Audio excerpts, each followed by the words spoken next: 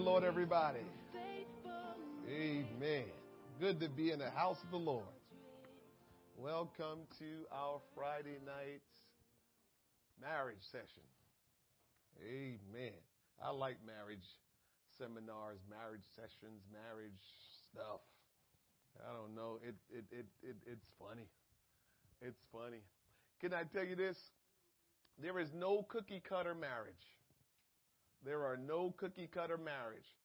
So we can't fit marriages into the same situation, the same mold. We can't do that because every marriage have its own DNA. Every marriage have its own DNA. So we get ourselves in trouble when we try to get our marriage to be like the folks next door.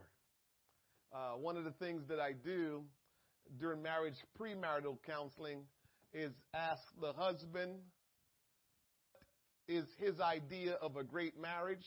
And when I ask him that, I ask him by himself. I ask the wife, what is her idea of a great marriage? And I ask her that by herself. And then we come together and I let them both say what they consider a good marriage to be. And that's usually interesting. So there are no cookie cutter marriages. All marriage have a DNA and it's different from every other marriage. So it's never good to compare your marriage with someone else's marriage. The only thing we are supposed to do concerning our marriage that we all can relate to is implementing the principles of God in our marriage. That we can't not do. So we implement the principles of marriage according to the Word of God.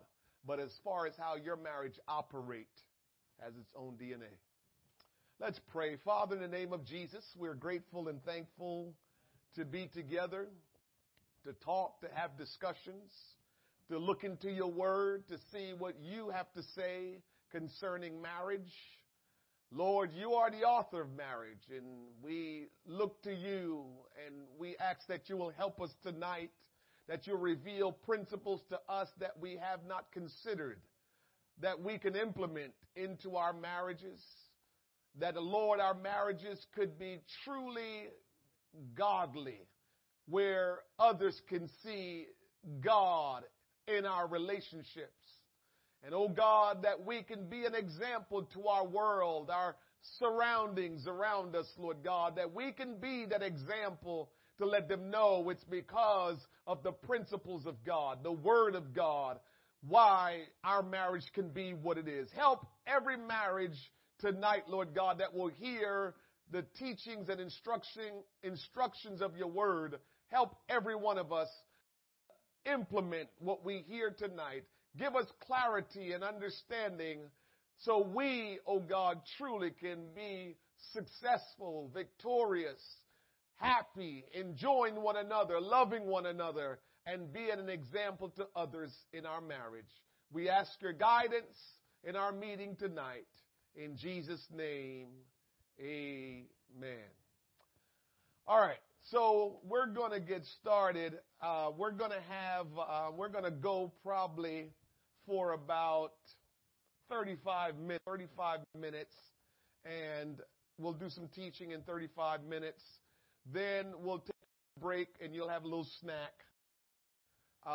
That break will be about 10 minutes, and after the break, then we can have some discussions, and then we'll finish up the rest of the teaching. So that would be kind of how we will make it flow tonight. So for the next 35 minutes, teach a little bit. Then after that, we'll take a 10-minute break. You'll get something to eat. After that, we'll come back. If you have any questions, we'll kind of talk about those questions a little bit. Then after that, we'll teach for a little bit again. And then after that, we'll do questions, and then we'll be done. Tomorrow morning, we'll be back at 10 a.m. Amen. We'll still stream live, hopefully, if we can get everything working. For those of you that can make it back, we want you to come back tomorrow morning at 10 a.m. For those of you who cannot, we'd love for you to join us via live stream. We welcome those that have joined us online, our online congregation that is a part of our marriage seminar tonight, and so we're glad you're with us. Amen.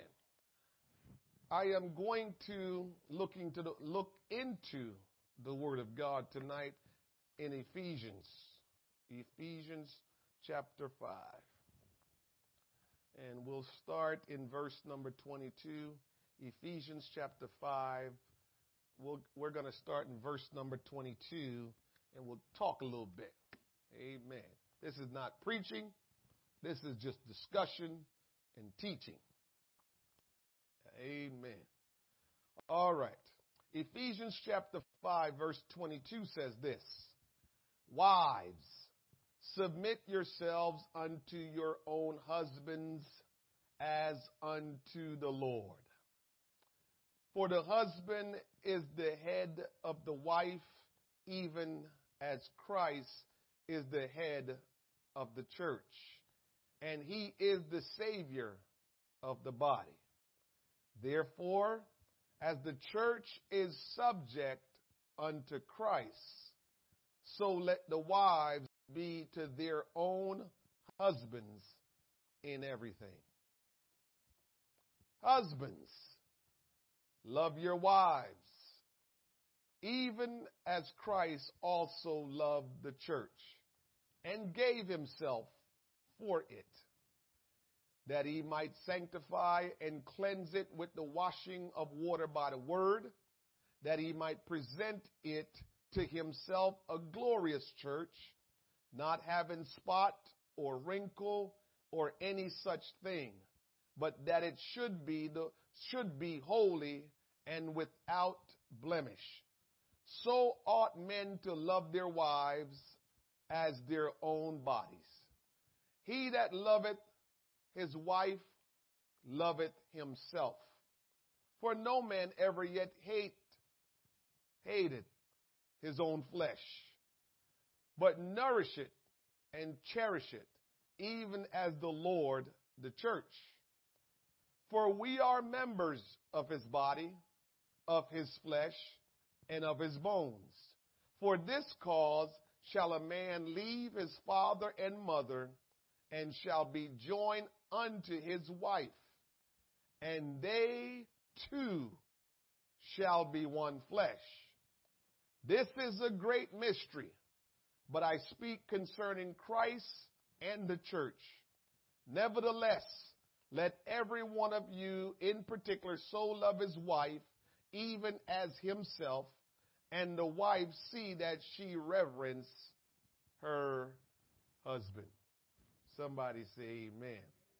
A lot was going on there. It kind of talks about how a wife should be with her husband and how a husband should be with his wife. A lot of things going on there. We probably won't get into a whole lot of those things. So rest easy, somebody, because I know some of you probably read that and say, "Ooh, I don't know if I'm doing that." Remember, I told you I gave you a challenge last night. I gave you a challenge last night, and I'm going to continue to mention it. Find scriptures in the Bible. Find 2 or 3 different scriptures in the Bible that are hard saying. Hard, because you may not be doing it because it's so hard.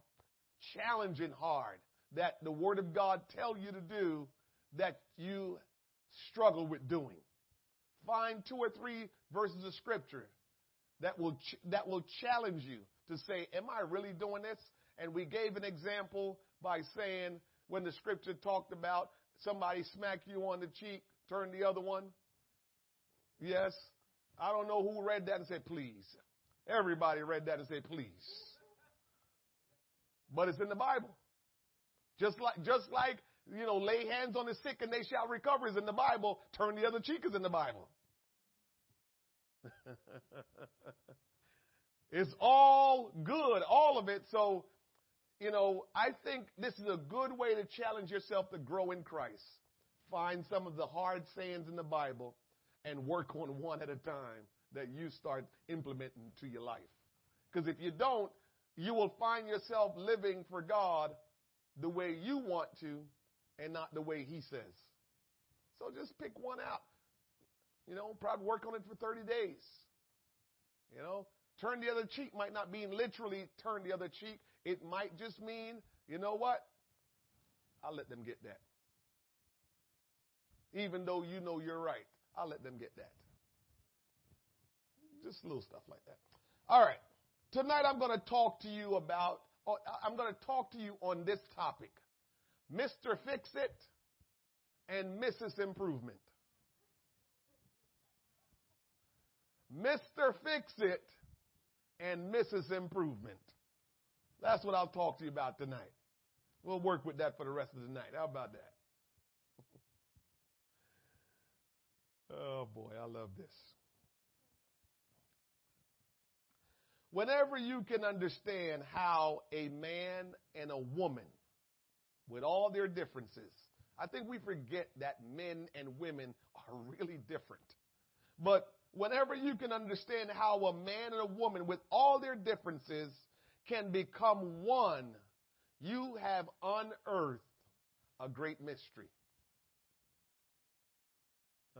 Remember, the scripture said that we just read in Ephesians chapter 5, verse 31, it says, and they two shall be one flesh. Now, Shirley, I don't know how you and Daryl become one flesh.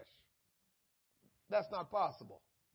But you got to sometimes understand what the Bible is trying to say.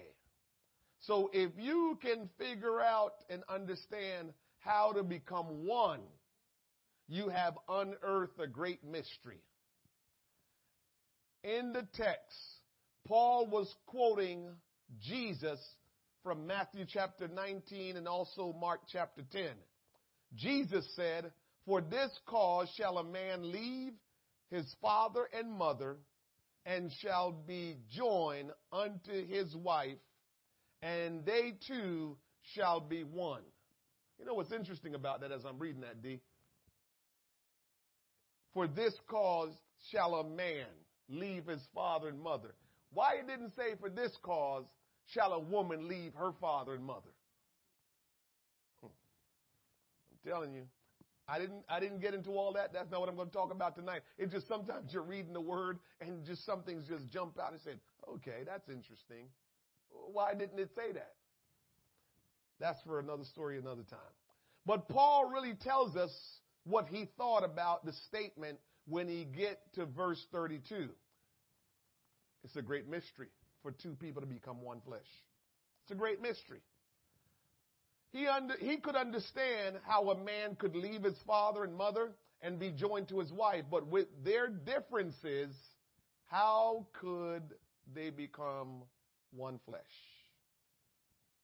And the answer is in the last part of verse 32. It says, but I speak concerning Christ and the church.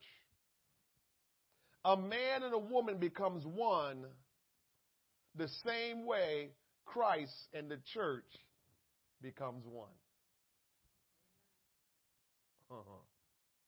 A man and a woman becomes one the same way Christ and the church becomes one.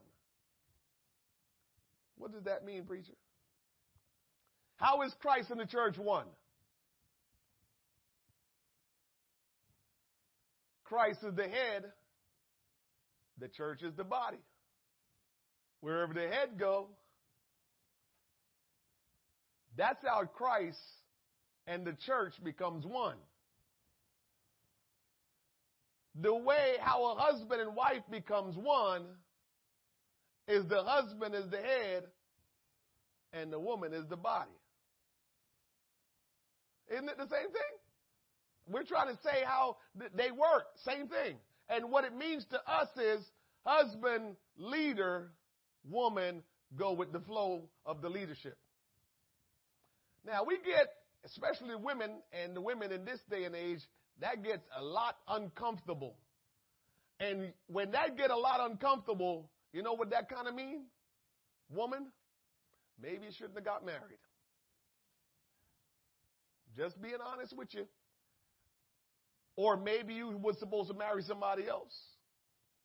If you're uncomfortable with that statement that the husband is the head leader of the wife, then maybe you should have never got married.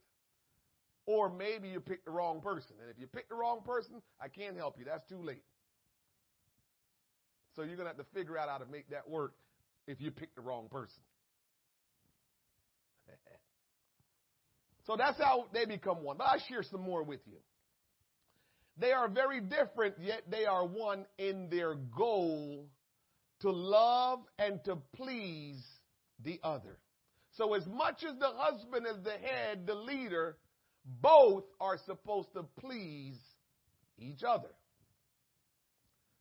I like to always say this because I know every time I say the husband, the head, I don't know. I would love for a woman to be honest with me and tell me why they get tensed up like that when you talk about the husband, the head. Why women get uncomfortable. If they could, they'll twist in the chair whenever you say that. I would love to get some feedback from the woman regarding that.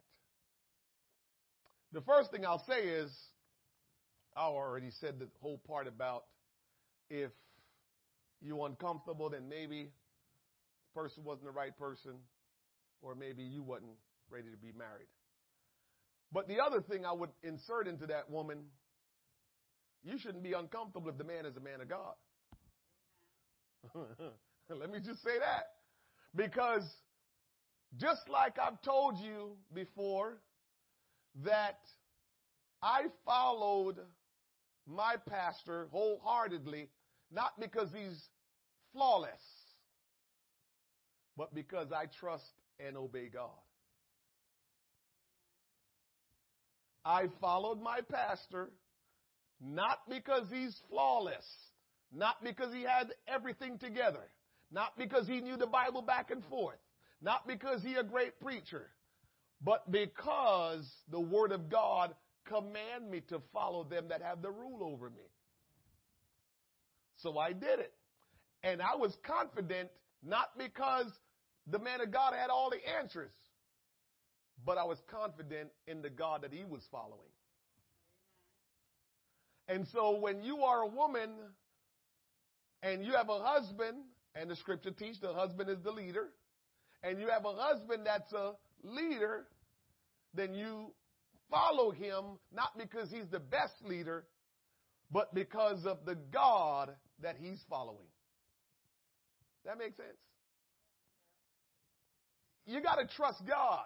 It's not in him, not in his ability. It's you trusting God. And so when you get that mindset that I trust God, then it's a whole lot easier to follow that man. Thank you, sir. It's a whole lot easier to follow that man than if he wasn't following God. Him following God doesn't mean he's going to be mistake-free and he's going to be flawless. But it just means he is going to always find his way because he's got God in his life. All right. But until we understand, remember, the point I'm trying to get at here is that the man and the woman are very different, but they're supposed to do their very best to please one another. They're supposed to do their very best to please one another. Until you understand that there are vast differences between a man and a woman, you will never be able to accomplish that goal. So here is what I've discovered. The two become one, right? And what that really means is one in direction, one in goal. Now, that's a big one. The two becoming one, it just means one in direction, one in their goal. Christ and the church, one in direction, one in their goal. Husband, wife, one in direction, one in their goal. Because that's what the scripture used to give us understanding of a marriage is Christ and the church. And so in a marriage with a man and a woman, there's supposed to be one in the goal and one in the direction that they're going in. And I believe that's probably a simple but a profound answer to a lot of issues that a marriage will have. Because we don't allow God to have the preeminence and everything come after in our life. That's unfortunately majority of Christians don't live their life by saying God has the preeminence and everything else come after.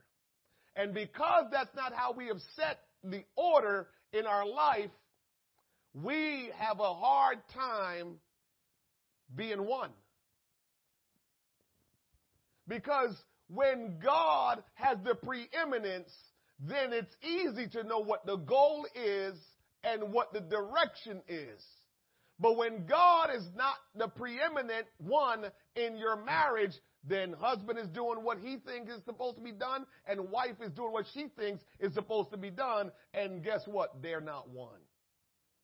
So now we got a whole lot of problems. And that's where majority of problems are. Because you have a couple that's doing things differently, and sooner or later it's going to come to a head and there's going to be issues. And one's going to hold to his position and the other hold to her position because I feel like my way is the right way. And so that becomes an issue. So the question is already homework. You probably want to go home and talk about what is our goal and how do we go in the direction of accomplishing our goal. That's the first homework assignment, because that's going to help your marriage. Because if you continue the way you're going to be going in different ways, which means you're not one, you're separated, and it's just so much of a challenge. Always fussing. Always, I'm not speaking today. Always attitudes. All because you're both supposed to be one, but you're separate because you're doing separate things. And the only way you become one is when God has the preeminence. Woman, remember, if we go back in the Bible, you came on the scene after the man had a direction and a goal. Just saying. God already told Adam what the goal was and the direction. Adam, dress this garden. Take care of it. Make sure it's good. He knew what the goal was. He knew how he'd go about day and night just making sure the garden was fine. So when she came on the scene, all he had to do was say, honey, here's how we do it.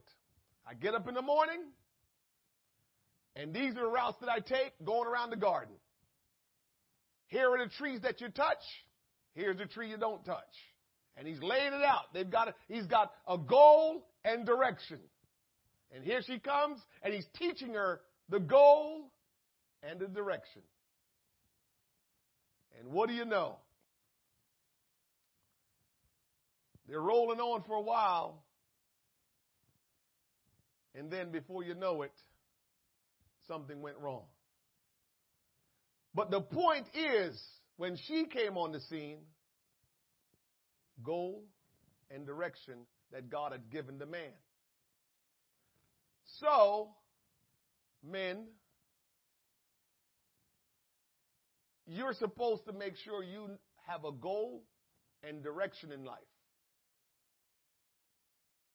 Because Mrs. Improvement will try to improve upon everything. And so if you don't have something that you're doing, you're going to feel like Mrs. Improvement is trying to improve things that you don't approve of.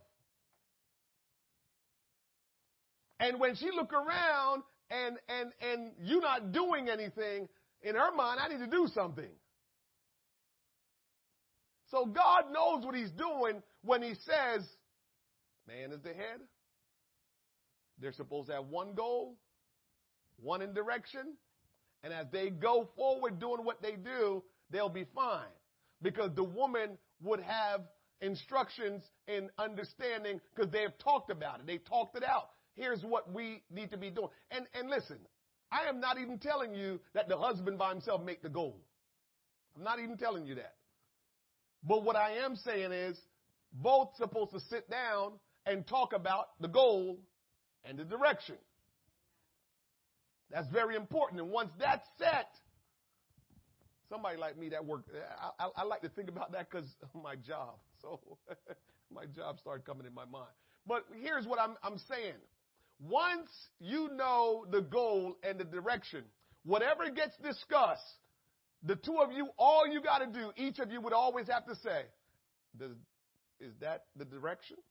Does that keep us on the same wavelength to get us to our goal?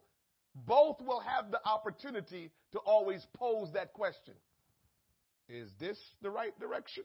Does that point directly to our goal that we had discussed? Or you're deviating now?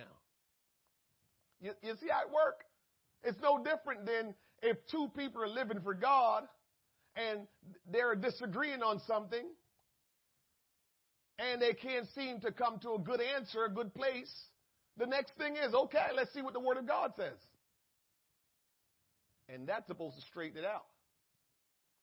I wonder how many marriages, you don't have to put your hand up, I wonder how many marriages does that, where there's disagreement and you can't get agreement, and then you stop and say, okay, well, let's go to the scriptures and see what that says.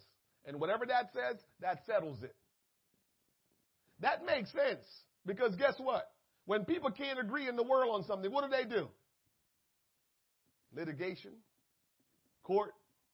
That's what they do to settle it. So it's following the right principle. We're just not going to let worldly people settle our stuff. We go to the one that knows everything. So when two people that are Christians are in a marriage and there are situations where they can't seem to get along, the best way to handle it is to say, okay, let's see what the Word of God says. And we go from there. All right. Sometime or some things that does not get discussed enough is what is the goal of the two people who become one flesh. And as I mentioned, many marriages struggle because sometimes both people don't know the goal. Sometimes one have the goal but never shared the goal with the other one. So the two never became one. So if you want to be one as Christ said we're supposed to be, there must be a goal. And so the direction must be we flowing toward the goal. Mr. Fix-It and Mrs. Improvement. What is a woman's biggest complaint about a man? The most frequently expressed complaint women have about men is that men don't listen. Come on, you can lighten up. Either we completely ignore her when she speaks to us, or we listen for a few seconds, assess what's bothering her, and then proudly put our Mr. Fix-It cap on and offer her a solution to make her feel better. It's the way it works. And then we're confused when she doesn't appreciate this thoughtful gesture of love. So Mr. Fix-It think, when I offer you the opportunity to fix the situation, you need to take it because I'm Mr. Fix-It. But when she don't take it, Mr. Fix-It get upset. Because he's like, you come complain about something, I'm going to fix it for you. But then you don't want me to fix it. No matter how many times she tell us that we're not listening, we don't get it, and we keep doing the same thing. She wants somebody to listen, but we think she wants somebody to give her a solution. So a woman many times, boy, I'm learning that with my daughter. Whew. Many times they just want to talk. They don't need nobody to fix any problems. They don't want you to give them any advice. They just want to talk.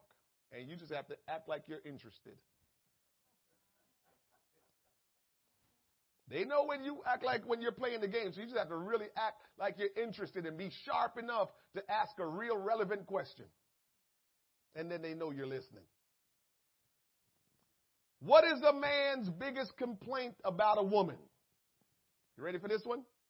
The most frequently expressed complaint men have about women is the woman is always trying to change me. That's what men always feel, women. All of your improvement advice make him feel like, why are you trying to change me? So you're trying to change him, and in his mind, and in your mind, he's always trying to fix stuff. Nothing wrong with me. Why is he always trying to fix me? When a woman loves a man, she feels like it's her responsibility to assist him in growing, and she tries to help him improve the way he does things. That makes sense. That's what Eve was trying to do with Adam. And this becomes her mission and her focus. No matter how much he resists her help, she persists, waiting for every opportunity to help him or tell him what to do. She thinks that she's nurturing him, but he thinks he is being controlled. Y'all listening to me? Instead of improving, men want acceptance. Instead of improvement, men want acceptance. And most problems stem from these two issues. He doesn't listen. She's always telling me what to do. And these two issues can be resolved by first understanding why men offer solutions and why women seek to improve. So let's look at Mr. Fix-It and Mrs. Improvement. First, Mr. Fix-It.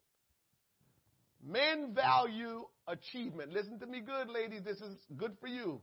Men value achievement.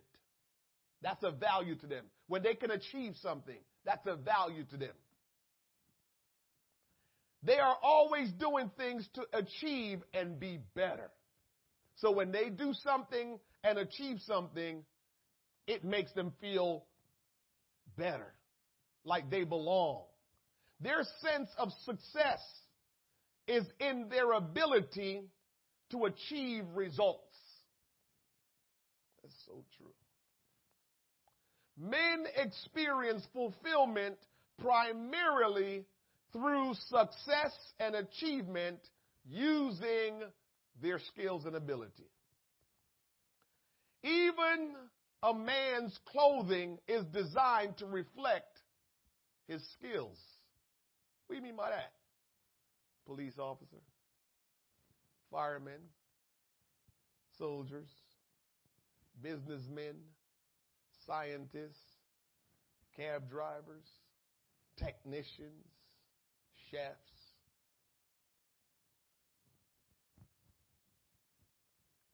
Even their clothing is designed to reflect their skills because men value that. All wear uniforms or at least hats to reflect their skills. Men like for you to know what they can do. Men like for you to know what they can do.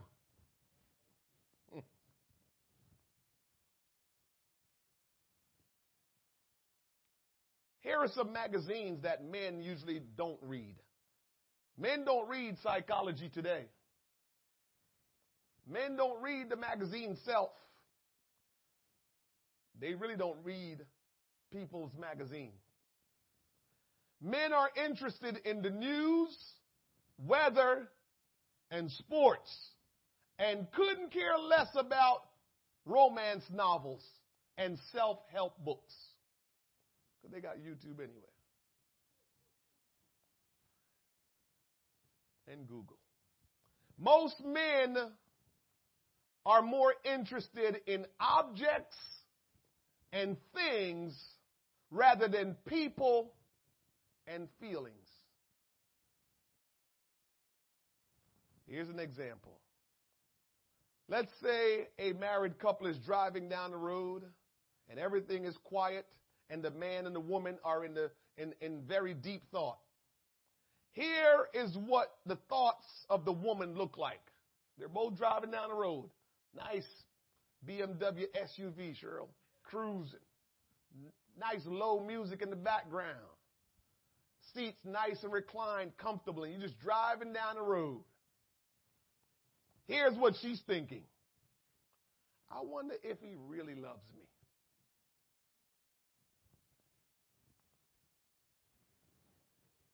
Here's what she's thinking.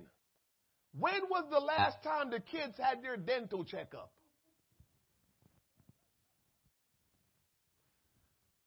I hope that Susie called me today. She's thinking about her friend Susie. I have some more things I need to tell her. Here's some more thinking of that woman. He isn't going to apologize for what he did yesterday. That's probably why he's so quiet over there. Because he know he did wrong yesterday and he still haven't apologized yet. That's what she's thinking over in the passenger seat. Dude that's driving, he's thinking like this. I can't wait to watch the Cowboys and the Eagles game.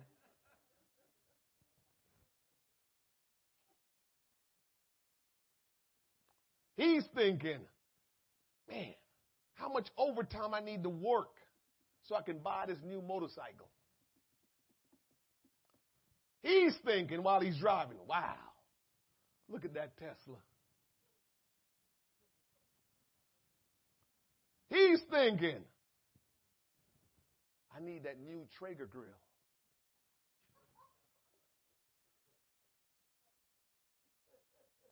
He's thinking, I need to do something with my lawn so it can be better than Tom's lawn.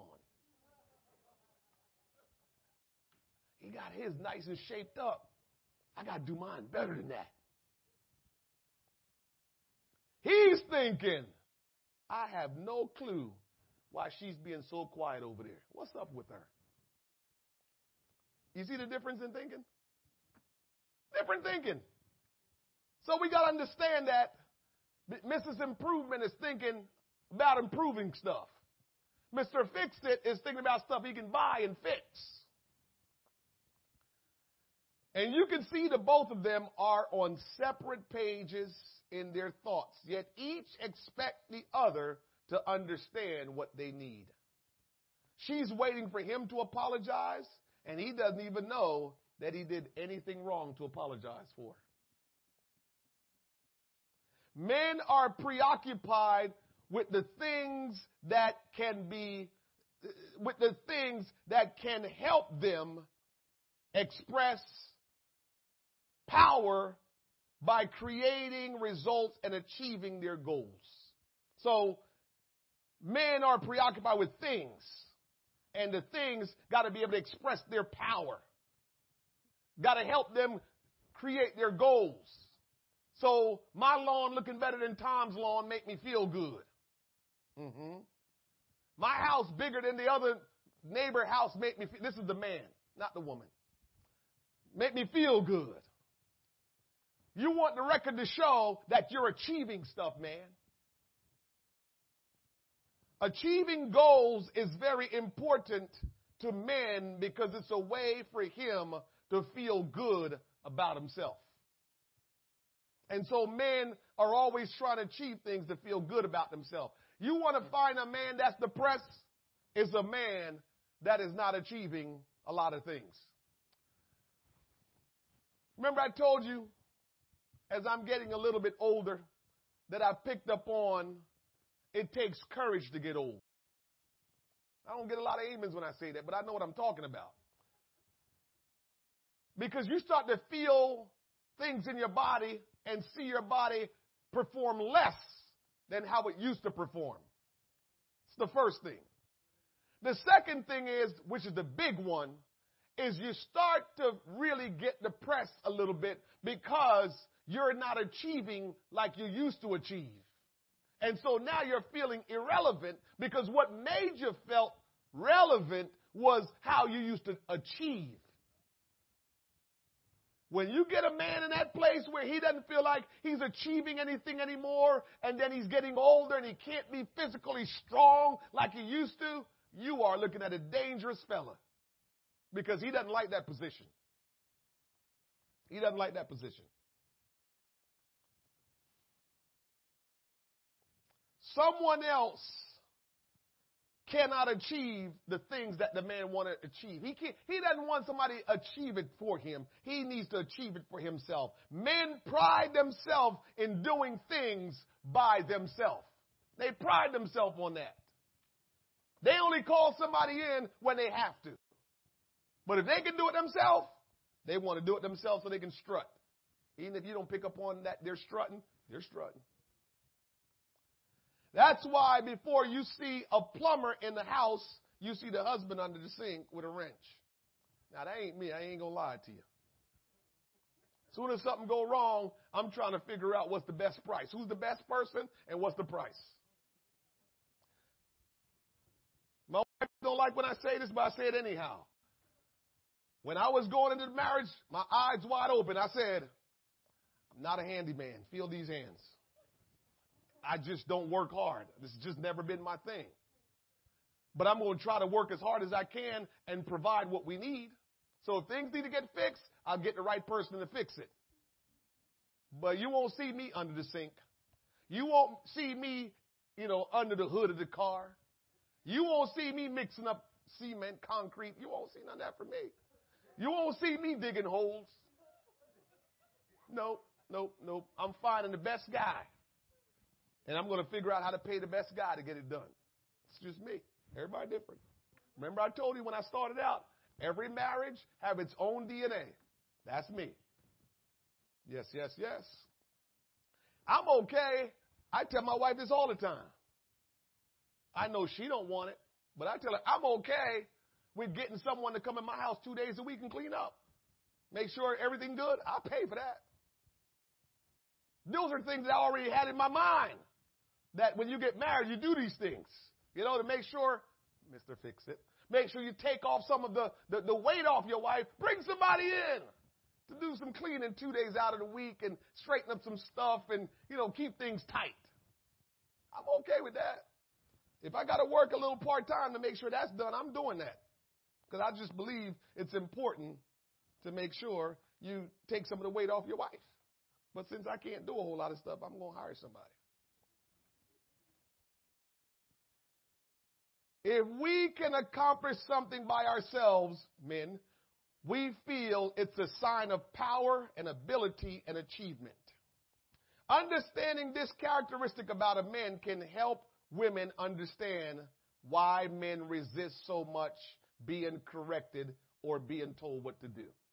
Now you understand when you tell a man what to do, it can get real cold quickly.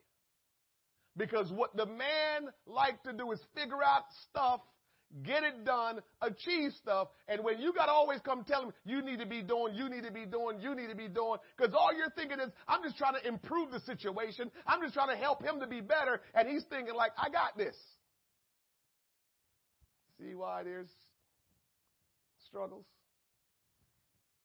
To offer a man unsolicited advice is like telling him that he doesn't know what he's doing and can't do it on his own, even if he can.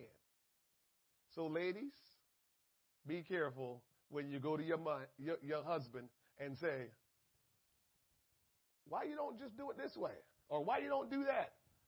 You don't understand. You might have one that's just, even keel and don't talk a lot. But the bottom line is, I'm telling you right now, it's burning him up when you come over to tell him what he need to be doing. Burning him up. So if you keep doing that, you just want to have a little fire burning in the marriage and not the good fire. Because the man don't want you to come telling him how to be better at being a man. He doesn't like that. So however you handle that, lady, be real sharp at it. Be real sharp at it. I always say the best time to tell a man anything, because I learned this a long time ago. The best time to tell a man anything is at pillow talk. Don't try to tell him no other time. Tell him at pillow talk time.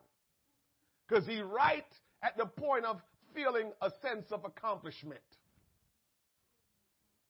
At pillow talk. So pillow talk, you can be nice to him and tell him what he should be doing because he feel like, okay, I'm in a good place. But don't be trying to tell him outside of pillow talk. So you know what that means? You got to do something for there to be pillow talk. I hope y'all know what pillow talk is. Pillow talk is not before you go to your bed. So don't even try it. Pillow talk is not before you go to your bed. Pillow talk is after he has accomplished what he was supposed to accomplish that you wanted him to accomplish. That's after that is pillow talk. Because now everybody relax. Now you have the pillow talk. Now you can tell him, I was thinking that maybe, you can get some of your friends over or probably, hire somebody to do the fence. It will go over a whole lot better at that time. Don't wait till the morning. Pillow talk. Try pillow talking. Pillow talk work. Men are very touchy about this because the issue of ability is so very important to them. That's Mr. Fix-It. Let me talk to you real quick about Mrs. Improvement, and then we'll eat. Mrs. Improvement has different values. She values love, communication, beauty of things, and relationship. She believes in helping and nurturing another. In fact, she has it's built into her to be a nurturer. Unlike a man who defines himself by ability and achievement, a woman defines herself through feelings and the quality of her relationship. You hear that, man? Quality of relationship. While I'm saying that, I'm back to the goal thing. Maybe I was supposed to just talk about the goal thing tonight. We really have to do a better job defining our goals as husband and wife becoming one. That's so big. I don't know if you understand how big that is.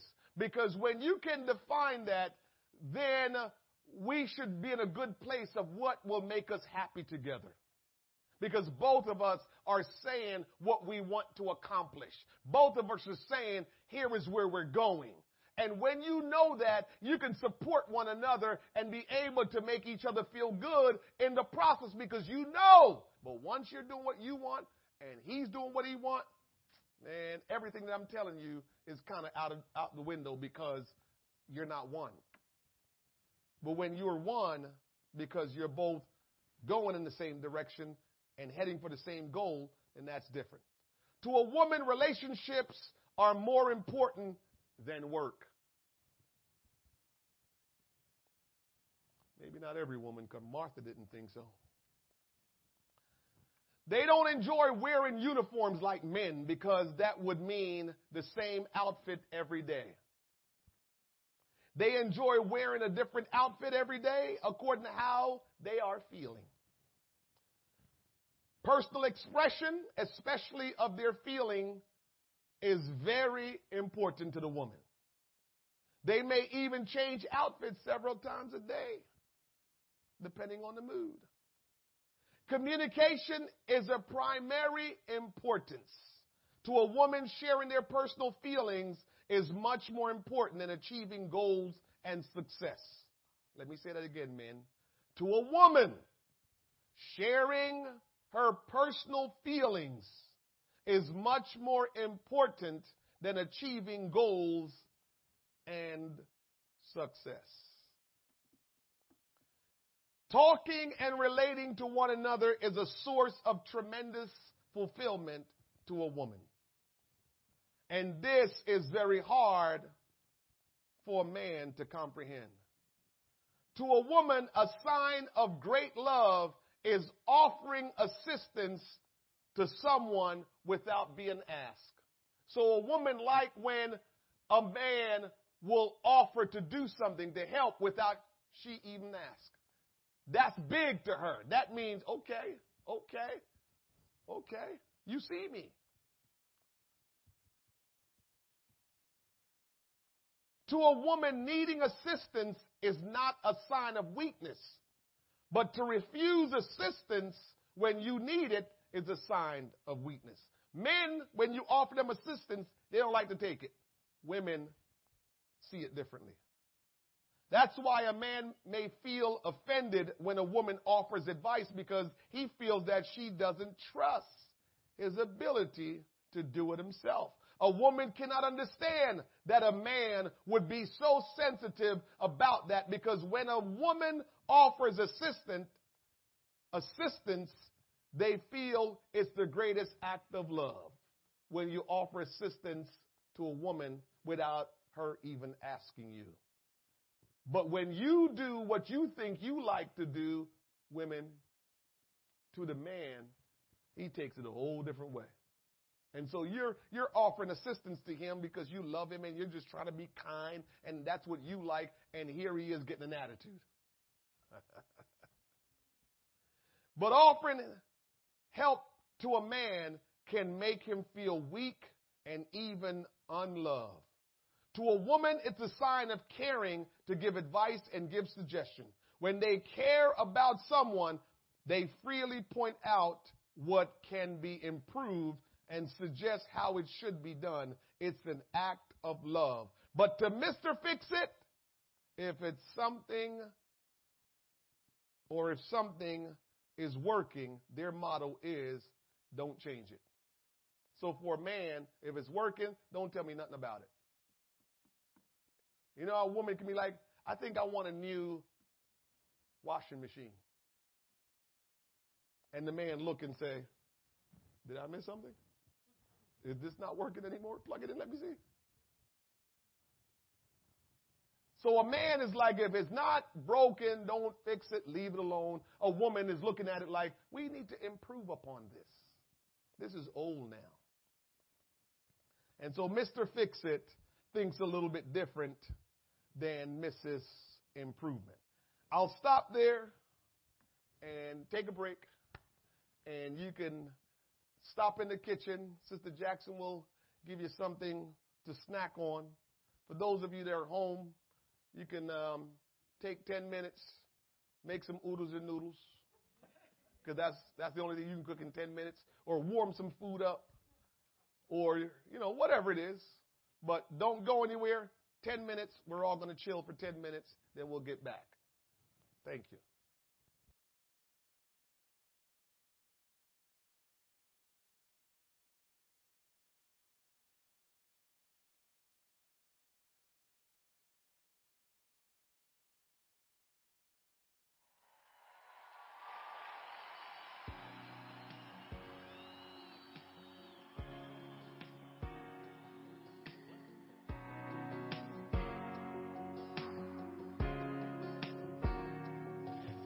I was broken, but there was no one that I could tell.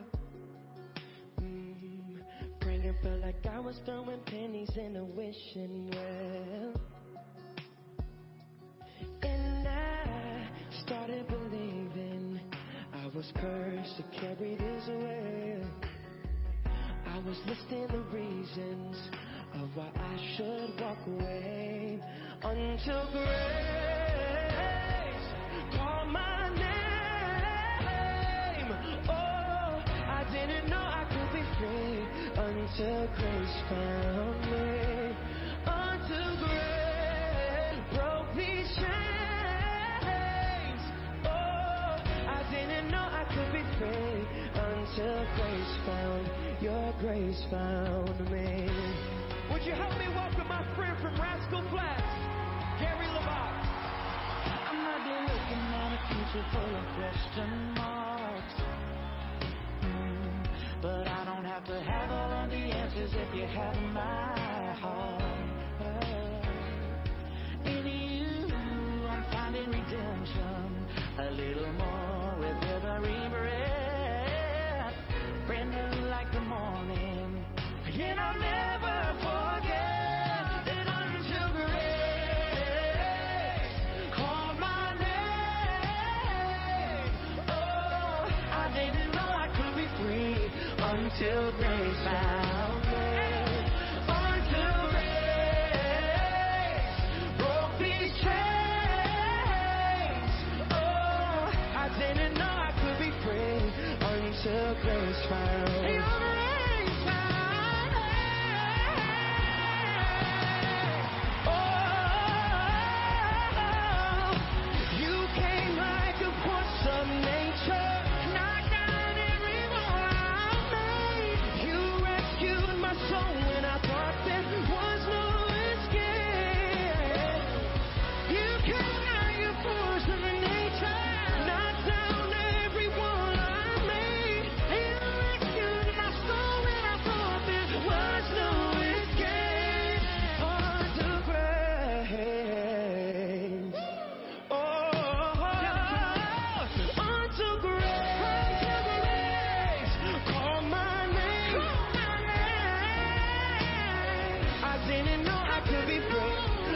Until grace found me.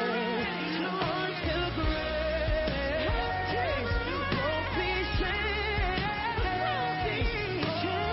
I didn't know I could be free until grace found your grace found me. Oh, your grace, Lord. Oh, thank you, Jesus. Yeah. Your grace found me.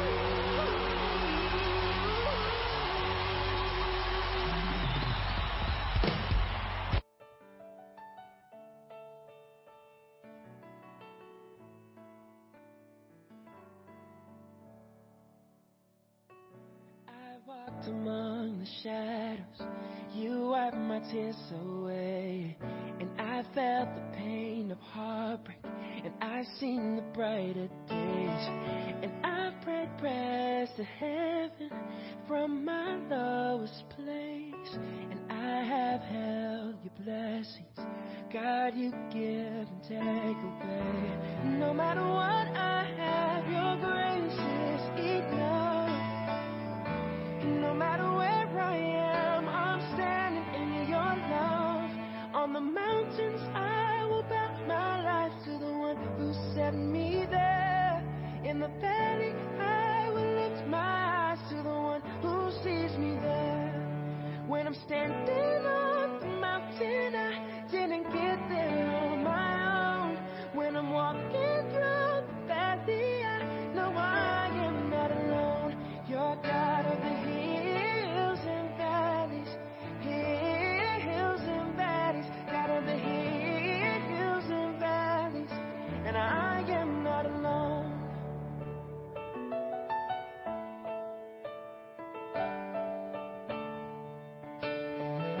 I've watched my dreams get broken. In you I hope again. No matter what, I know I'm safe inside your hands. On the mountains, I will bow my life to the one who set me there. In the valley, I will lift my eyes to the one who sees me there. When I'm standing on the mountain, I didn't get there on my own. When I'm walking through the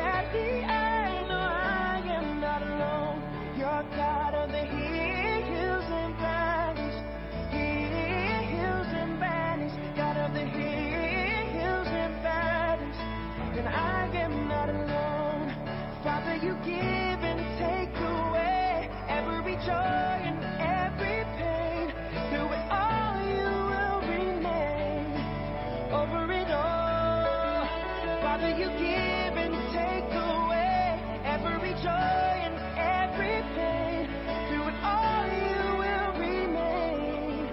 Over it all, on the mountains, I will bow my life. Yeah, in the valley, I will lift my eyes. Oh, on the mountains, I will bow my life to the one who set me there. In the valley, I will lift my eyes to the one who sees me there. When I'm standing on the mountain, I didn't get there on my own. When I'm walking through the valley, I know I am not alone. No, I'm not alone.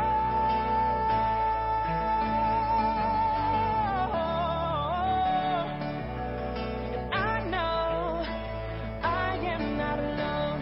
You're God of the hills and valleys, hills and valleys, God of the hills. And I am not alone. God of the hills, the God of the valleys, the God of the hills and valleys. And I am not alone.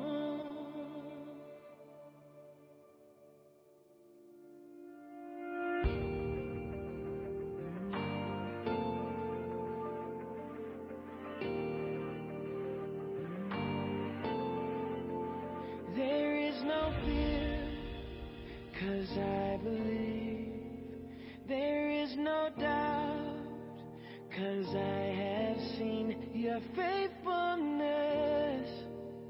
My fortress, over and over. I have a home found in your name.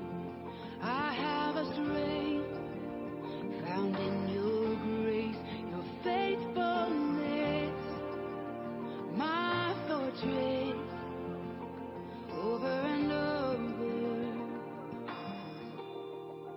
Make way through the waters, walk me through the fire, do what you are famous for, what you are famous for.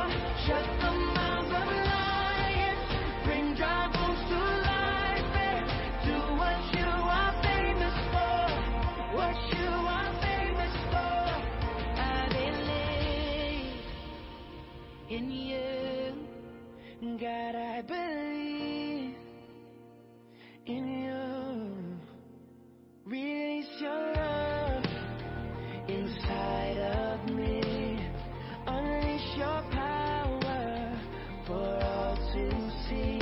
Spirit, come and fall on us over and over. Oh Lord, make way through the waters, walk me through the fire. Do what you are famous for, what you are famous for. Shut the mouths of lions, bring dry bones to life. Do what you are famous for, what you are famous for. God of exceedingly, God of abundantly, more than we ask or think. Lord, you will never fail. Your name is powerful, your word's unstoppable. All things are possible in you. God of exceedingly, God of abundantly, more than we ask or think. Lord, you will never fail. Your name is powerful, your word's unstoppable. All things are possible in you. Make way through the water, walk me through the fire.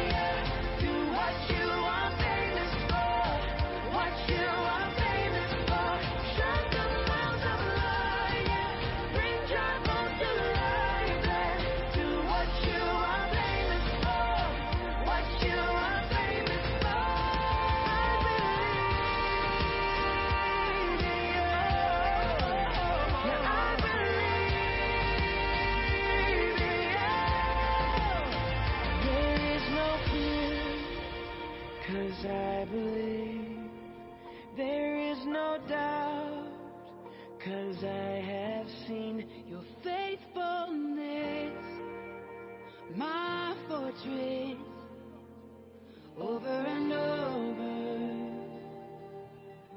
All right, guys. So let's settle down some. We need you to sing this song with us. Listen up. Listen up. God of creation, there at the start, before the beginning of time.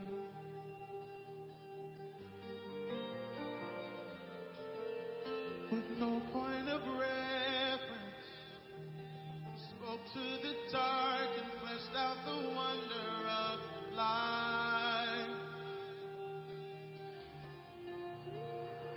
And as you speak, 100 billion galaxies are born. In the vapor of your breath, the planets form. If the stars were made to worship, so will I can see your heart in everything you made. Every burning star will signal fire of grace. If creation sings your praises, so will I.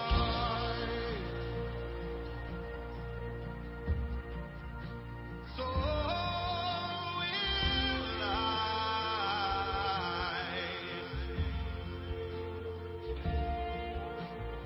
God of your promise, you don't speak in vain, no syllable empty your voice.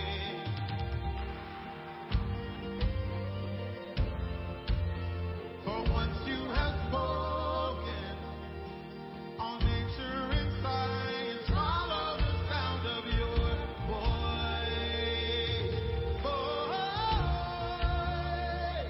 And as you speak, 100 billion creatures catch your breath, evolving in pursuit of what you said. If it all reveals your nature, so I can see your heart in everything you say. Every pain.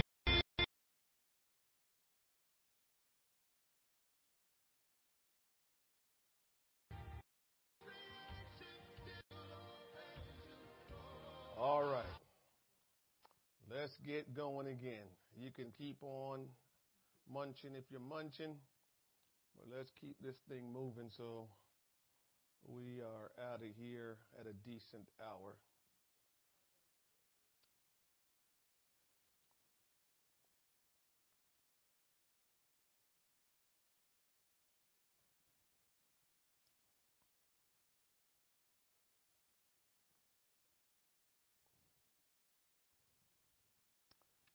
All right. Mr. Fix-It and Mrs. Improvement. After driving around the same block 3 times, she says, "What's the big deal? Just stop and ask somebody for help."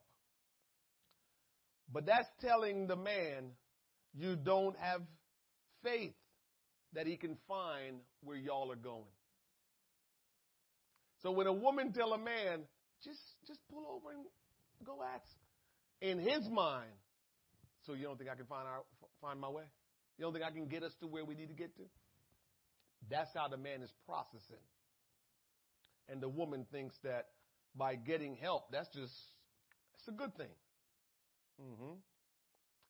From her point of view, she's saying, I care about you, and I'm offering my help to get us there by telling you, go ask for help.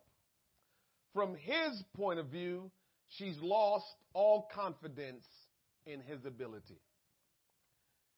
It was very important for him to accomplish his goal by himself.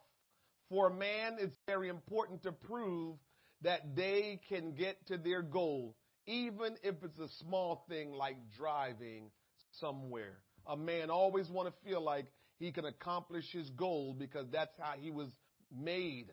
And so when a woman interfere with that, she doesn't realize what she's doing is making the man feel like he's less than what he should be. And she's getting in the way of him accomplishing his goal. Men need to understand that women talk about problems to get close or to unload burdens, not to get solutions. So men are always worrying about accomplishment, achievements, and fixing stuff and giving solution. And women, when you get in the way of trying to tell him something good in his mind, you're trying to get in the way. All right, let me give you a good example that really is good. Here's an example. Susie come home from an exhausting day. She wants and needs to share her feelings about the day. She says, there is so much to do, I don't have any time to myself. He says, you should quit that job. You don't have to work so hard. Find something else to do. She says, but I like my job. They just expect me to change everything at a moment's notice. He says, don't listen to them. Just do what you can. She says, I can't believe I completely forgot to call my aunt today. He says, don't worry about it. She will understand. She says, do you know what she's going through? She needs me. He says, you worry too much. That's why you're so unhappy. She says, I'm not unhappy. You're not listening to me. He responds, I am listening to you. She concludes, why bother? After that conversation, Susie is more frustrated than when she arrived at home only looking for understanding and companionship. And Tom was frustrated and had no idea what just went wrong because he thought he had solved every one of the problems she mentioned. If Tom had only understood that all Susie wanted was someone to listen without offering solution, none of this would happen. So what was Tom supposed to do? He was supposed to just listen and show that he cared how his wife felt. So check this out.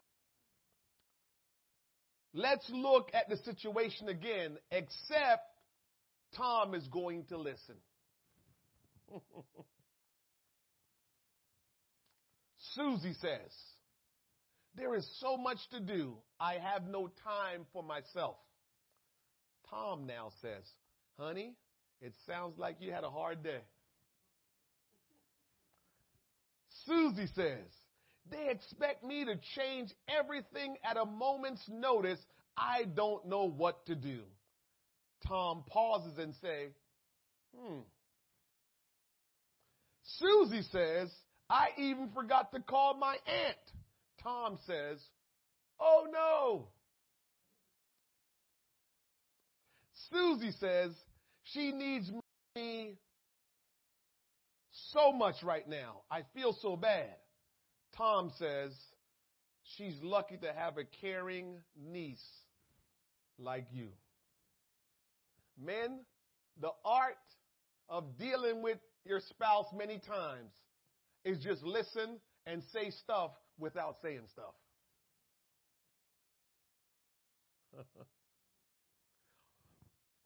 Got to hit my sports reference real quick. Brother D. People that cover the sport of baseball for many years. Derek Jeter was a great baseball player for the Yankees. And the people that covered him, to interview him when the game was over and, just talk to him. always made this statement. Derek is one of the most polite athletes they've ever interviewed. However, if you ever interview Derek Jeter, when you're done interviewing him and you reel the tape back and listen to the interview, Derek said a whole lot without saying anything. That's why he was able to last in New York for so long, because he knew how to talk without telling you anything, but he always said something. I think we all can learn that kind of trick from Derek Jeter, men, is when the women are talking a lot of times, you're Mr. Fix-It, so you will always have a solution. You don't always have to give them a solution. Just give them the and just say things that just, they don't have to do anything. They don't have to respond too much to it. Just respond by, Respond by, oh no. But don't get into start telling them what to do, because then they think you're trying to fix their situation, and they probably wasn't looking for you to fix their situation. A man tries to change a woman's feelings when she's upset by becoming Mr. Fix-It and offering solutions to her problems that ignore her feelings. A woman tries to change a man's behavior when he makes mistakes by becoming Mrs. Improvement and offering unsolicited advice or criticism. Listen, it's not always wrong to offer improvement. It's not always wrong to fix it. The key is timing and how to approach these things. So it brings me to this last final thing that I will talk about. Some of you have read the book, The 5 Love Languages, but some of you haven't. I haven't read through the whole book, but I've glanced over it. And I just thought it was pretty good for what I glanced over. And one of the things that the book mentioned is that all of us cry for love. So you can say whatever you want to say. You can act however you want to act. But our Creator designed us to want to be loved.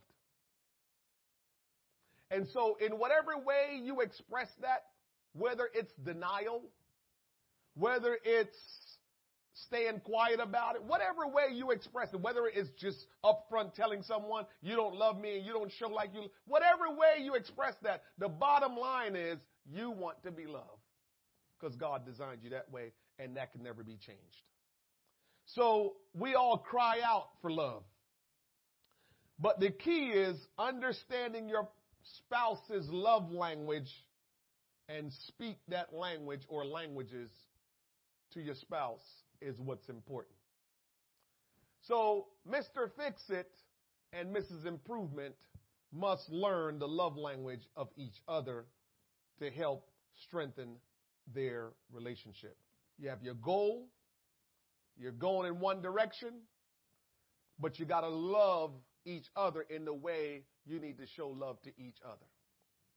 And that's where a lot of people can really improve, is showing each other the love that we should. So the 5 love languages are words of affirmation,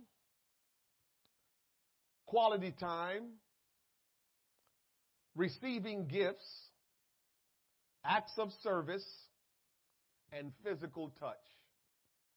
The 5 love language: words of affirmation, quality time, receiving gifts, acts of service, and physical touch. We have to, you can probably, if you don't want to figure it out, maybe it's something that you need to just ask your spouse. What are your love languages?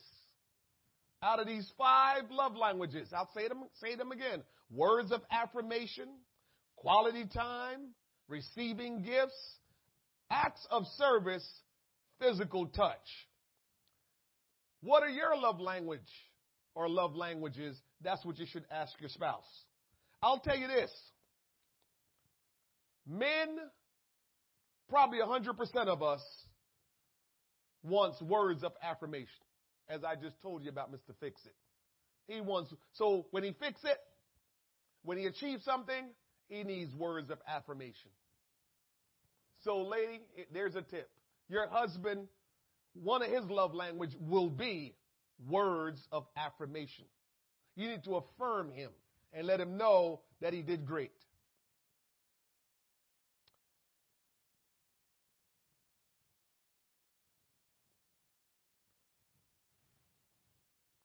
Quality time, probably most often, will be a woman. So woman love language definitely will include quality time. So Mr. Fix-It, as you like to achieve things and fix things, sometimes you got to spend quality time. And quality time just means you sit there and give her your undivided attention. You're not on your phone. You're not watching the TV. But you got to do what I do sometimes when my wife make me sit right here. And you just sit right there. She kind of watching some bogus program, but you just sit right there because that's her quality time with you. She just want you to not be doing anything else but what she wants you to do. That's quality time. So most women are going to have in their love language quality time. Receiving gifts. I got to be honest with you. That's not one of my love languages. And I don't think it's a lot of men love languages. Why? Because Mr. Fix-It, Mr. Achievement, it's built in for him to go get what he wants.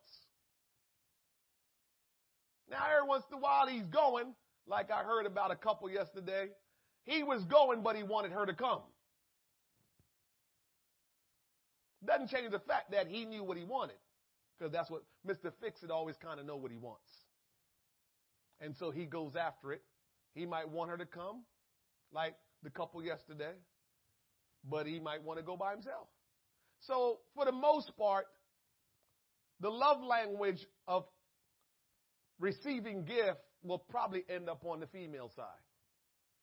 Quality time, brother. Giving gifts. Good things. Those are good love languages. Acts of service. Acts of service. I believe that's a challenging one for both parties. Because here's the truth. Mr. Fix-It likes to just go do his thing. Mrs. Improvement like to give acts of service.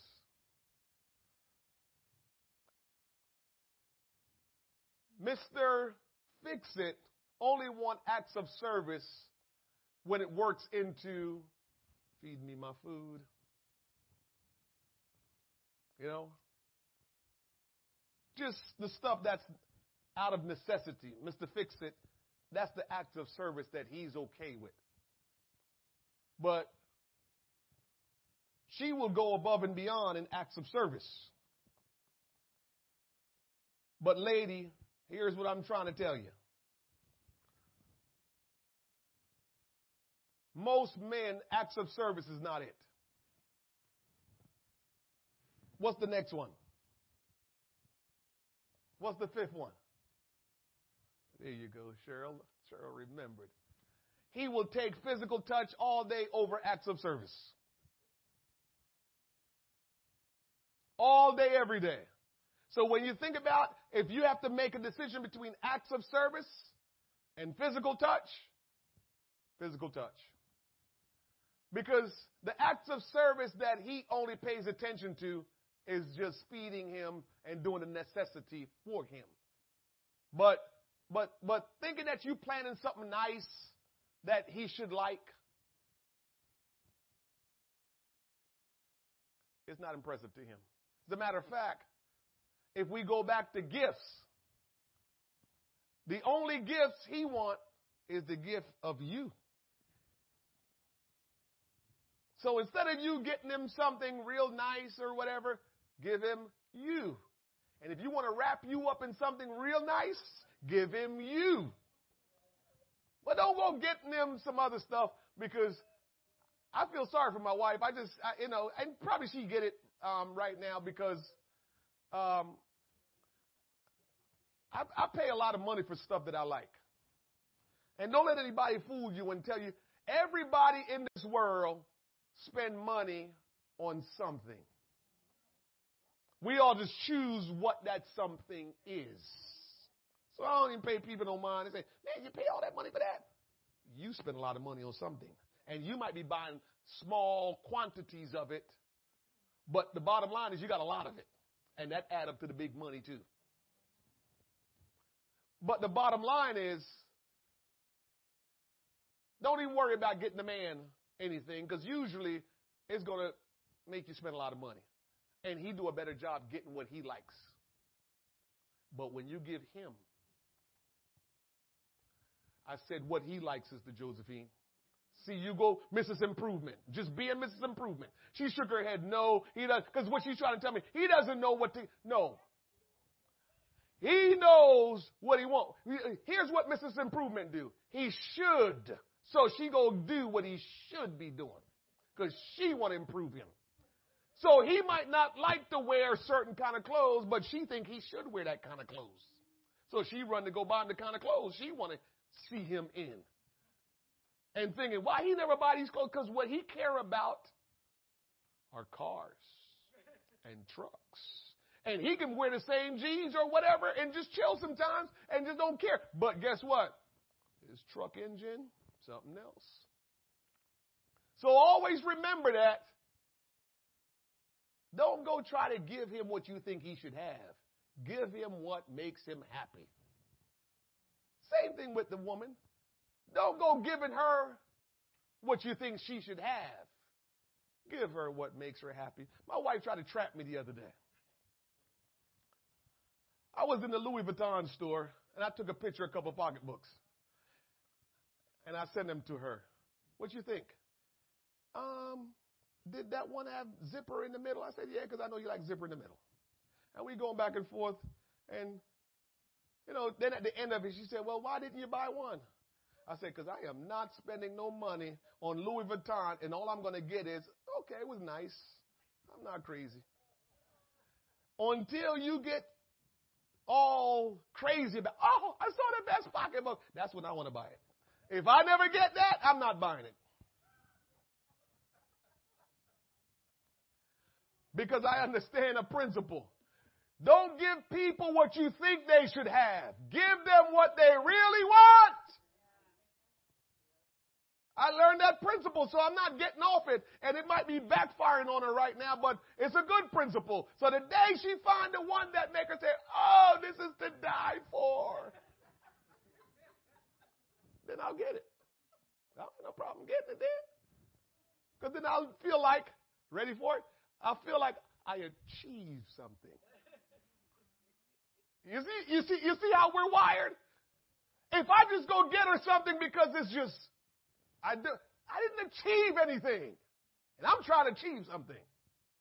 That's how I'm wired. So I'm built, not hiding from that. I'm trying to achieve something. So when I do something for her, I hope it's something that says I achieved something.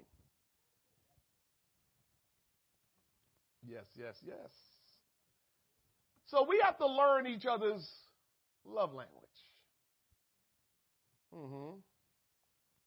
And when we learn each other's love language or love languages, we will begin to see how we're doing better. Our relationship get better. We can't live with each other, married to each other, going around saying what this one should. You should be appreciative of this. You should be appreciative of that. No, what do they like? Do what they like and vice versa. So that way we're taking care of one another's desire. The Bible says, God says it was not good that man should be alone. So God put them together so they can take care of each other's desire, physical desire. So why are we hiding from that? Just take care of each other's desire. All right. We have any questions tonight? Y'all can sit there all you want. I know somebody going to ask a question. Somebody going to say something. Somebody got a question in their mind that they need to just say it. This is what we do at marriage meeting. You don't have to say it's you, but you can tell me you know. You can say, I know of a situation. I think by now, people are still using that. You know, I know this couple. Okay, go ahead. This couple, right? Okay. I think that's gone. So we just live in a day and age where you might as well just come straight out. All right, so here's what I'm thinking. So Joe and Barbara, if you all have any questions, send a question, and I'll give you the answer to it, Joe and Barbara. And whoever's in here, I'm going to take my time. You all just ate. You got a little bit of energy in you, to ask questions. Okay. Acts of service. Hold on. All right. The question started. Sister Monroe, give me a second. Let me answer Brother D. Brother D says, give us some more example of acts of service. Acts of service. So here is what I would suggest, because I have this written down. More homework. Remember the first homework. Sit down and talk about goals. What are your goals? And how you want to accomplish it. Write those two things down. That keeps you, or that makes you one now, because you're both working the same direction. Here is acts of service. Acts of service, the best way to handle that, you sit down together again, and you give your spouse 10 things you really like that pertains to acts of service, and vice versa. And then you take turns. This month, I'm going to try to fulfill all your acts of services. Then after that's done, the next month, you try to fulfill the other person's acts of services. So acts of service is usually up to the person. So don't even try to figure it out. I guess is what I'm saying, Daryl. Don't even try to figure it out. Just ask her what kind of acts of service you would like for me to do. And you write them down. And then same thing. Cheryl, you ask him, what kind of acts of service you would like for me to do, Daryl?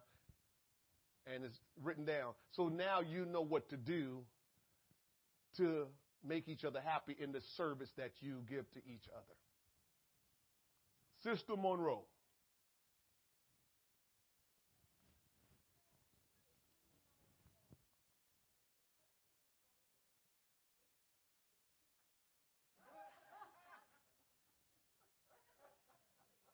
All right, first of all, I'm going to defend that person. Okay, repeat the question from online. What if you notice as the person get older, they get cheaper? And so let me defend that person real quick, even though that person probably can't defend himself right now. But I'm going to defend him right now. When you get older, a lot of things stop mattering. When you get older, I mean, I'm living it today. Like the things that I see now and it means something to me is so different than the things that used to mean something to me. And so you're probably not focused on a whole bunch of things anymore. You're only focused on a couple of things. So it's easy to find yourself saying, man, I'm not paying any money for that. Man, I'm not buying that, because it's like it's not even important anymore. So you don't care. That's what happens when you get older. You're like, that doesn't matter. Right? And just think about it. This is interesting in life, Sharon. It's interesting for the most part. I'm not saying for everybody, but for the most part. When you get older, usually you start to see more of a financial flow in your life where you feel like you can afford things that before you couldn't afford. So when you're young and energetic and, man, you want to do a whole lot of stuff, it seems like you never usually have enough money to do that. Because you got to be doing this and doing that and doing this and doing that, taking care of the kids, doing all. And so now you just didn't have the money that you hoped you would have had to get everything you wanted. And then you get older and you feel like you have a little bit more money. And I don't know if it's a whole lot more, but what it comes down to is you're not buying so many different things anymore. Your spending has shrunk to just specific things. Can I even tell you this?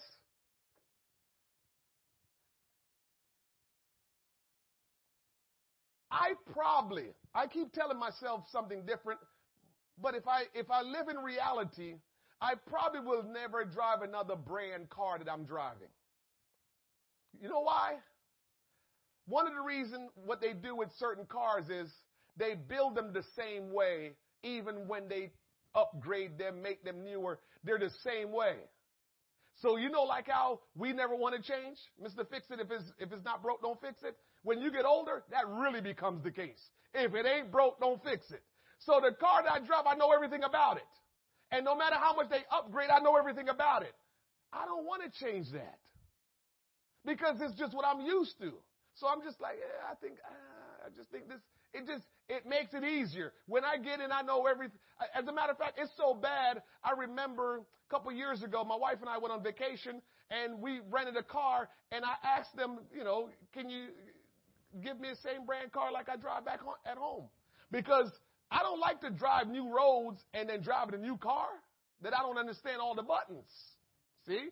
So I wasn't asking for any other reason, and they were able to give it to me and never charge me anything extra. But my point was, I was just so used to that brand car, know where everything is. At least let me be familiar with something when I'm driving new roads. So as we get older, we just start clinging to the things that we know and the things that are important, and the other things that are not, I can care less. And that's why we might seem like we're being cheaper.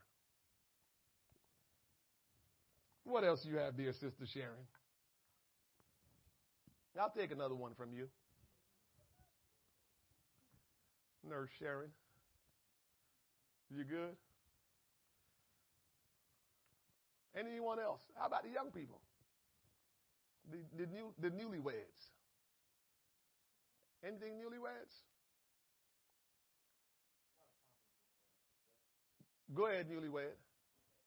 Newlywed got a suggestion for us. Go ahead, newlywed. I'm listening. Just saying. Uh-huh.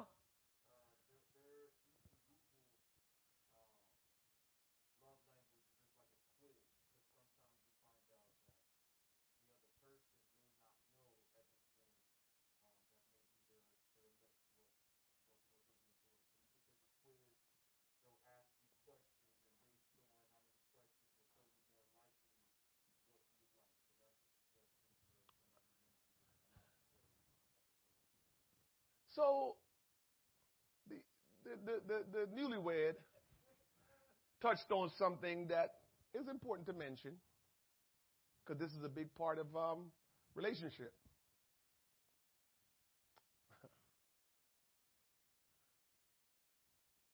I like to watch Chicago PD.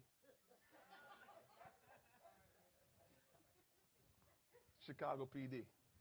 You know, it's always a method to my madness. And so you're sitting there like, what does Chicago PD have to do with what he just said? So here's what Chicago PD has to do with what I'm getting ready to say, what Ethan just said.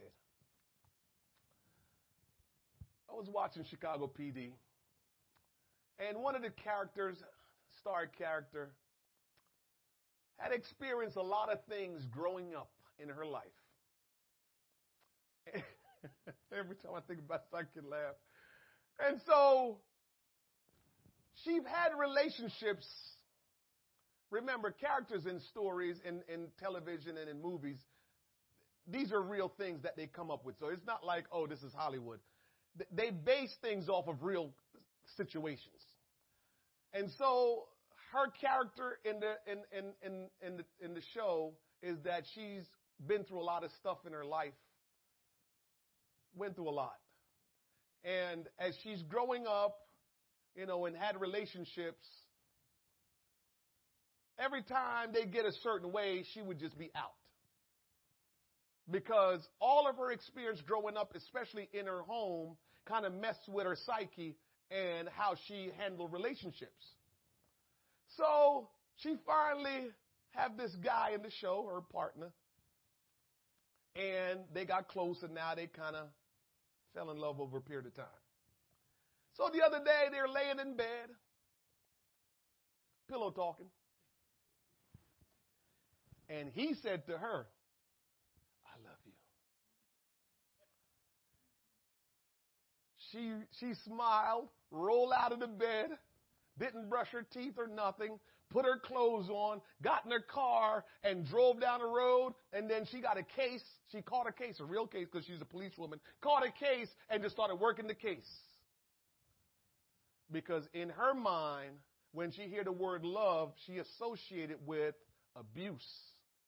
Because she would get abused by her dad, and every time he abused her, the makeup was, "Honey, I'm so sorry, I love you." So "I love you" scares her. So she jumped out the bed and ran. So I'm saying, I took the long way, Ethan, to say this. That's true. Sometimes people don't know how to be in a relationship, don't understand the things that make them happy and how to treat someone else and how to respond to kindness and how to respond to goodness because of their situation.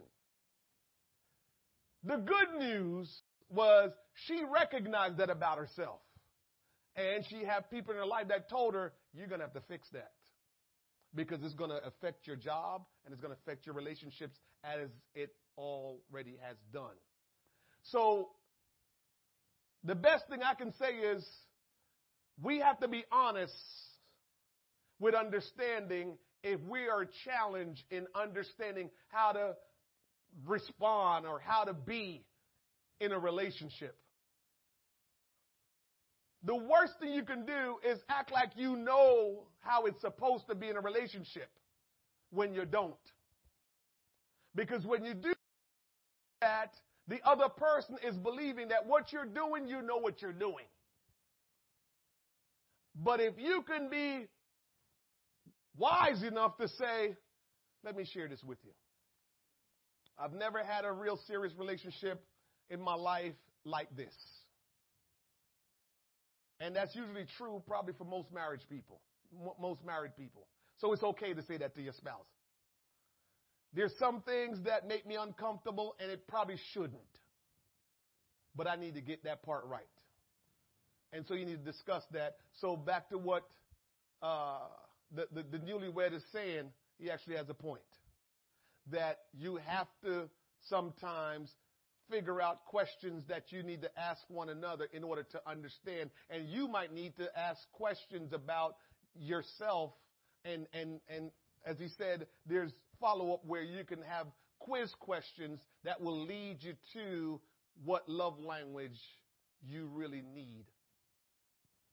So that's very important. So I think conversation, that's another piece of homework there, is you write down your love languages, that your acts of service, your love languages, but including your acts of service, you write down the things that is meaningful to you, that you feel like you need. As you write those things down, you might want to look at all 5 of them and say, I don't know which ones are mine. And you might need to, kind of figure that one out. But we need to know what makes us tick. It's like I mentioned last night at Bible study, that Christians struggle with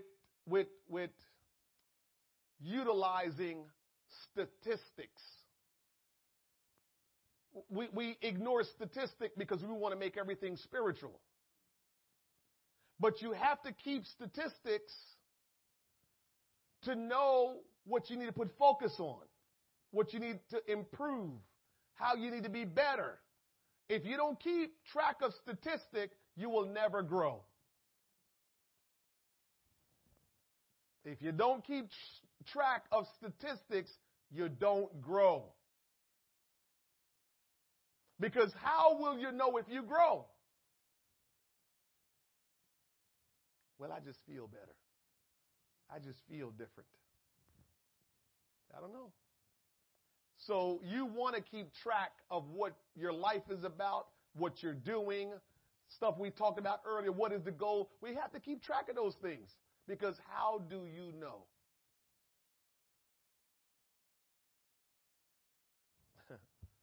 I'll tell you this thing that I love to do with my wife, because she is a woman, which means she's Mrs. Improvement. And I don't know if this is the reverse that we're living or it's just the way it is, but she look around and she want everything fixed. That should have been my job, Mr. Fix It. I don't know. But she look around and she want everything fixed. And every once in a while I just let her talk. She want this fixed, she want that fixed, she want to do this, she want to do that, she want to do this. I just smile in my mind. And then the other day, she gave me a few things. So I just stopped and said, this costs $17,000. This costs $9,000. This costs $10,000. This costs $4,500. And I'm running it down. I said, which one you want to start on first?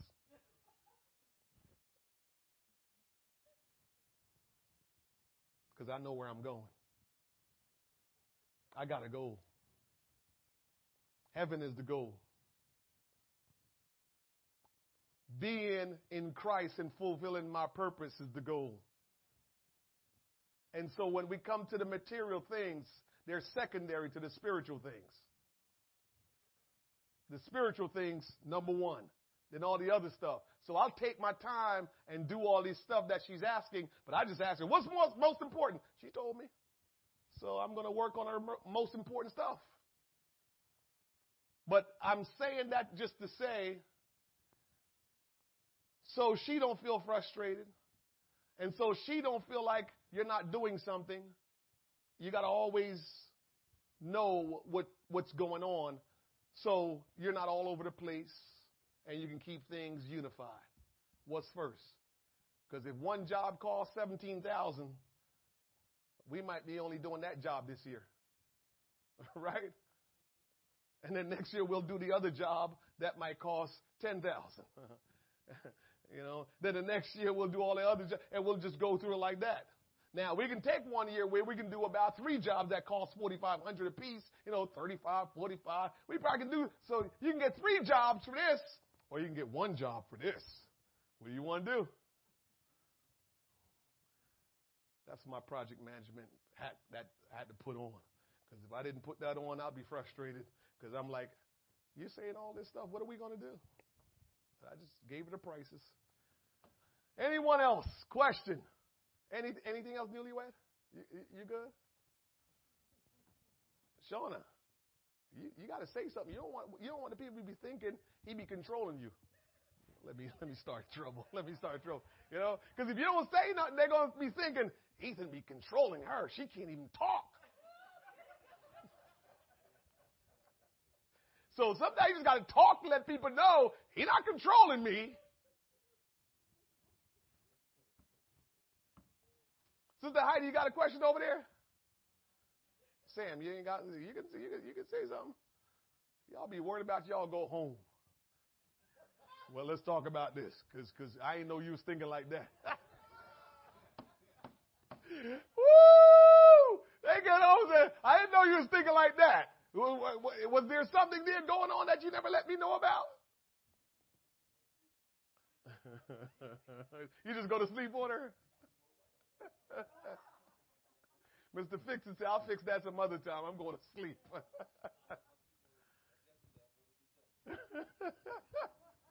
Barbara, you got a question? You don't have to be afraid of Joe. Say it.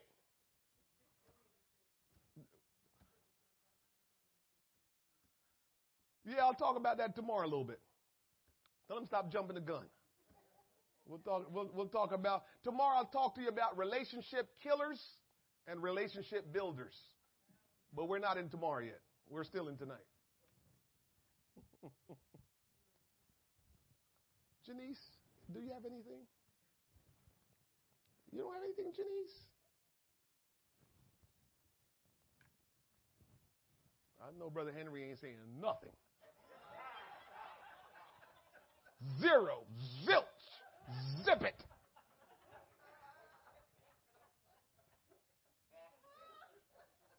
You can Say something, Brother Henry. You afraid, Sister Henry? You can say something, brother. Don't be afraid, Sister Henry. Brother Henry, look. You can't see it. Her eyes this big looking at me. What are you doing, Brother Wayne? What are you doing?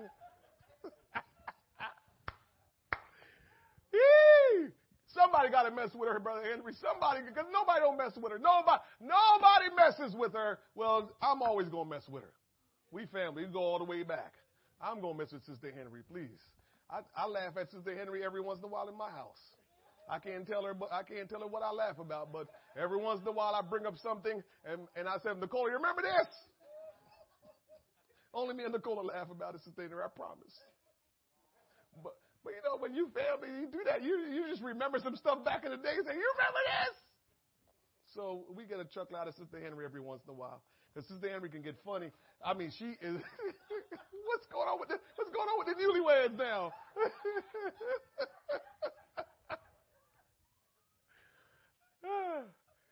Listen, Sister Henry starts saying some stuff, and you just be cracking up.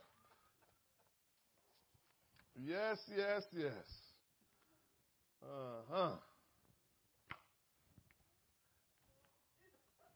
Brother Jackson, you got any question? Okay. Well, I ain't worried about Brother Jackson. Brother Jackson, when you get up to the age where Brother Jackson is, you say what you say and you don't worry about it. It's just the way it goes. You're like, listen, I'm old enough to say whatever I want, and that's just the way it is. Yes, sir. Sister Kellyman, you good? Everybody good, huh? I'm going to start sneaking over people's houses and just be listening while they don't know I'm listening. See if everybody really that good. Brother D, you good? You don't have any questions over there?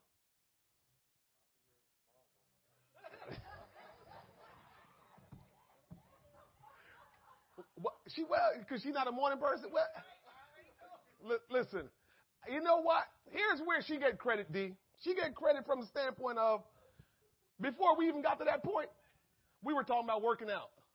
And I was, saying I work out, on the days that I work out in the morning. And I said, what days you work out? And she told me her days, and she said, after work. I said, I could never work out after work. She said, I'm not a morning person. So I already know that, she won't be here with you tomorrow morning. I understand. Make sure when you leave and she get on the elliptical. Sister Sharon, you good back there? Nothing else? Nothing else? Sister Josephine, your mom cooked on Fridays, so I need to find out if you okay over there. I was saying to her, I said, man, I can't think of any family that I knew about in Jamaica on a Friday evening that cooked. She said her mom did. I said, ooh, that's right. Your dad was a policeman. That's why I said that's the only reason why she cooked on Friday, because your dad was a policeman. She had to cook. Policemen back home, they don't play. They better cook their food, but make sure they got everything. So, but Friday evening, man, that's tough. Tell your mom I feel bad for her. Friday evening. All right. If this is what we got, and we get ready to close out, you sure you're good, Shauna? Because y'all laughing, y'all spitting on yourselves and stuff like that. You good? Sister Jackson, you good? Man.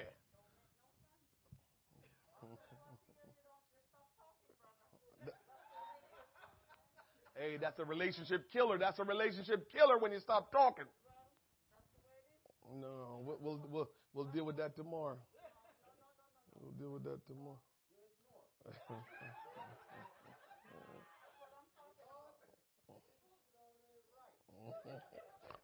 See, I know how to stir it up, right? Yeah. Yes. Trying to improve you. Yes. Listen, this is a good place to speak your mind. Oh, you want to speak your mind, Sister Josephine? Go ahead, speak your mind. No.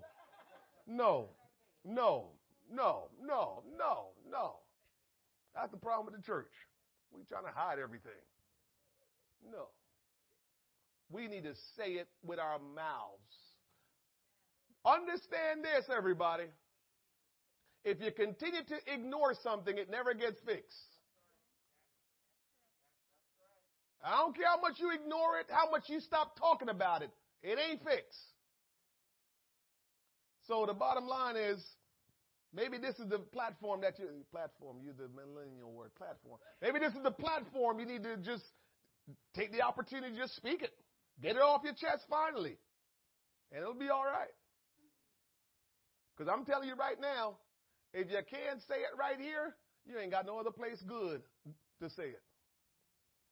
Because as a church family, if we want to keep it real, that might be your issue in your marriage, but I got an issue in my marriage. See, this is what makes me comfortable around people. I'm telling you, I wish I could transmit that to everybody. That one of the things that make me very, very comfortable around everybody is because I realize and I understand that you're no different from me. Man, if we all walk around with that mindset, I think we'll be all right. And you won't have to bite your tongue, because you might say something and then everybody else walking around like, not me. Okay, maybe this specifically is not you, but that's you. We all got issues because we're all in the flesh. And the quicker we become comfortable with just saying something, better off we'll be.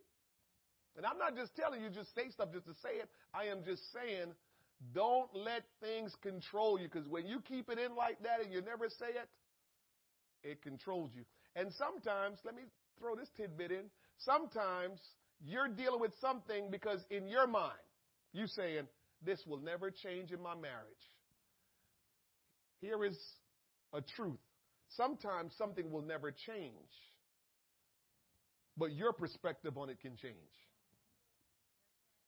And when your perspective changes, it's not a burden like it used to be before your perspective changed. So sometimes you're not saying it because you expect, oh, whatever I say, you will give me something to change my situation. No. Perspective will change on my behalf, and I won't walk around with this weight. Because God don't always deliver us out of stuff. He goes through stuff with us. And what that does sometimes is to make us see God in a different light.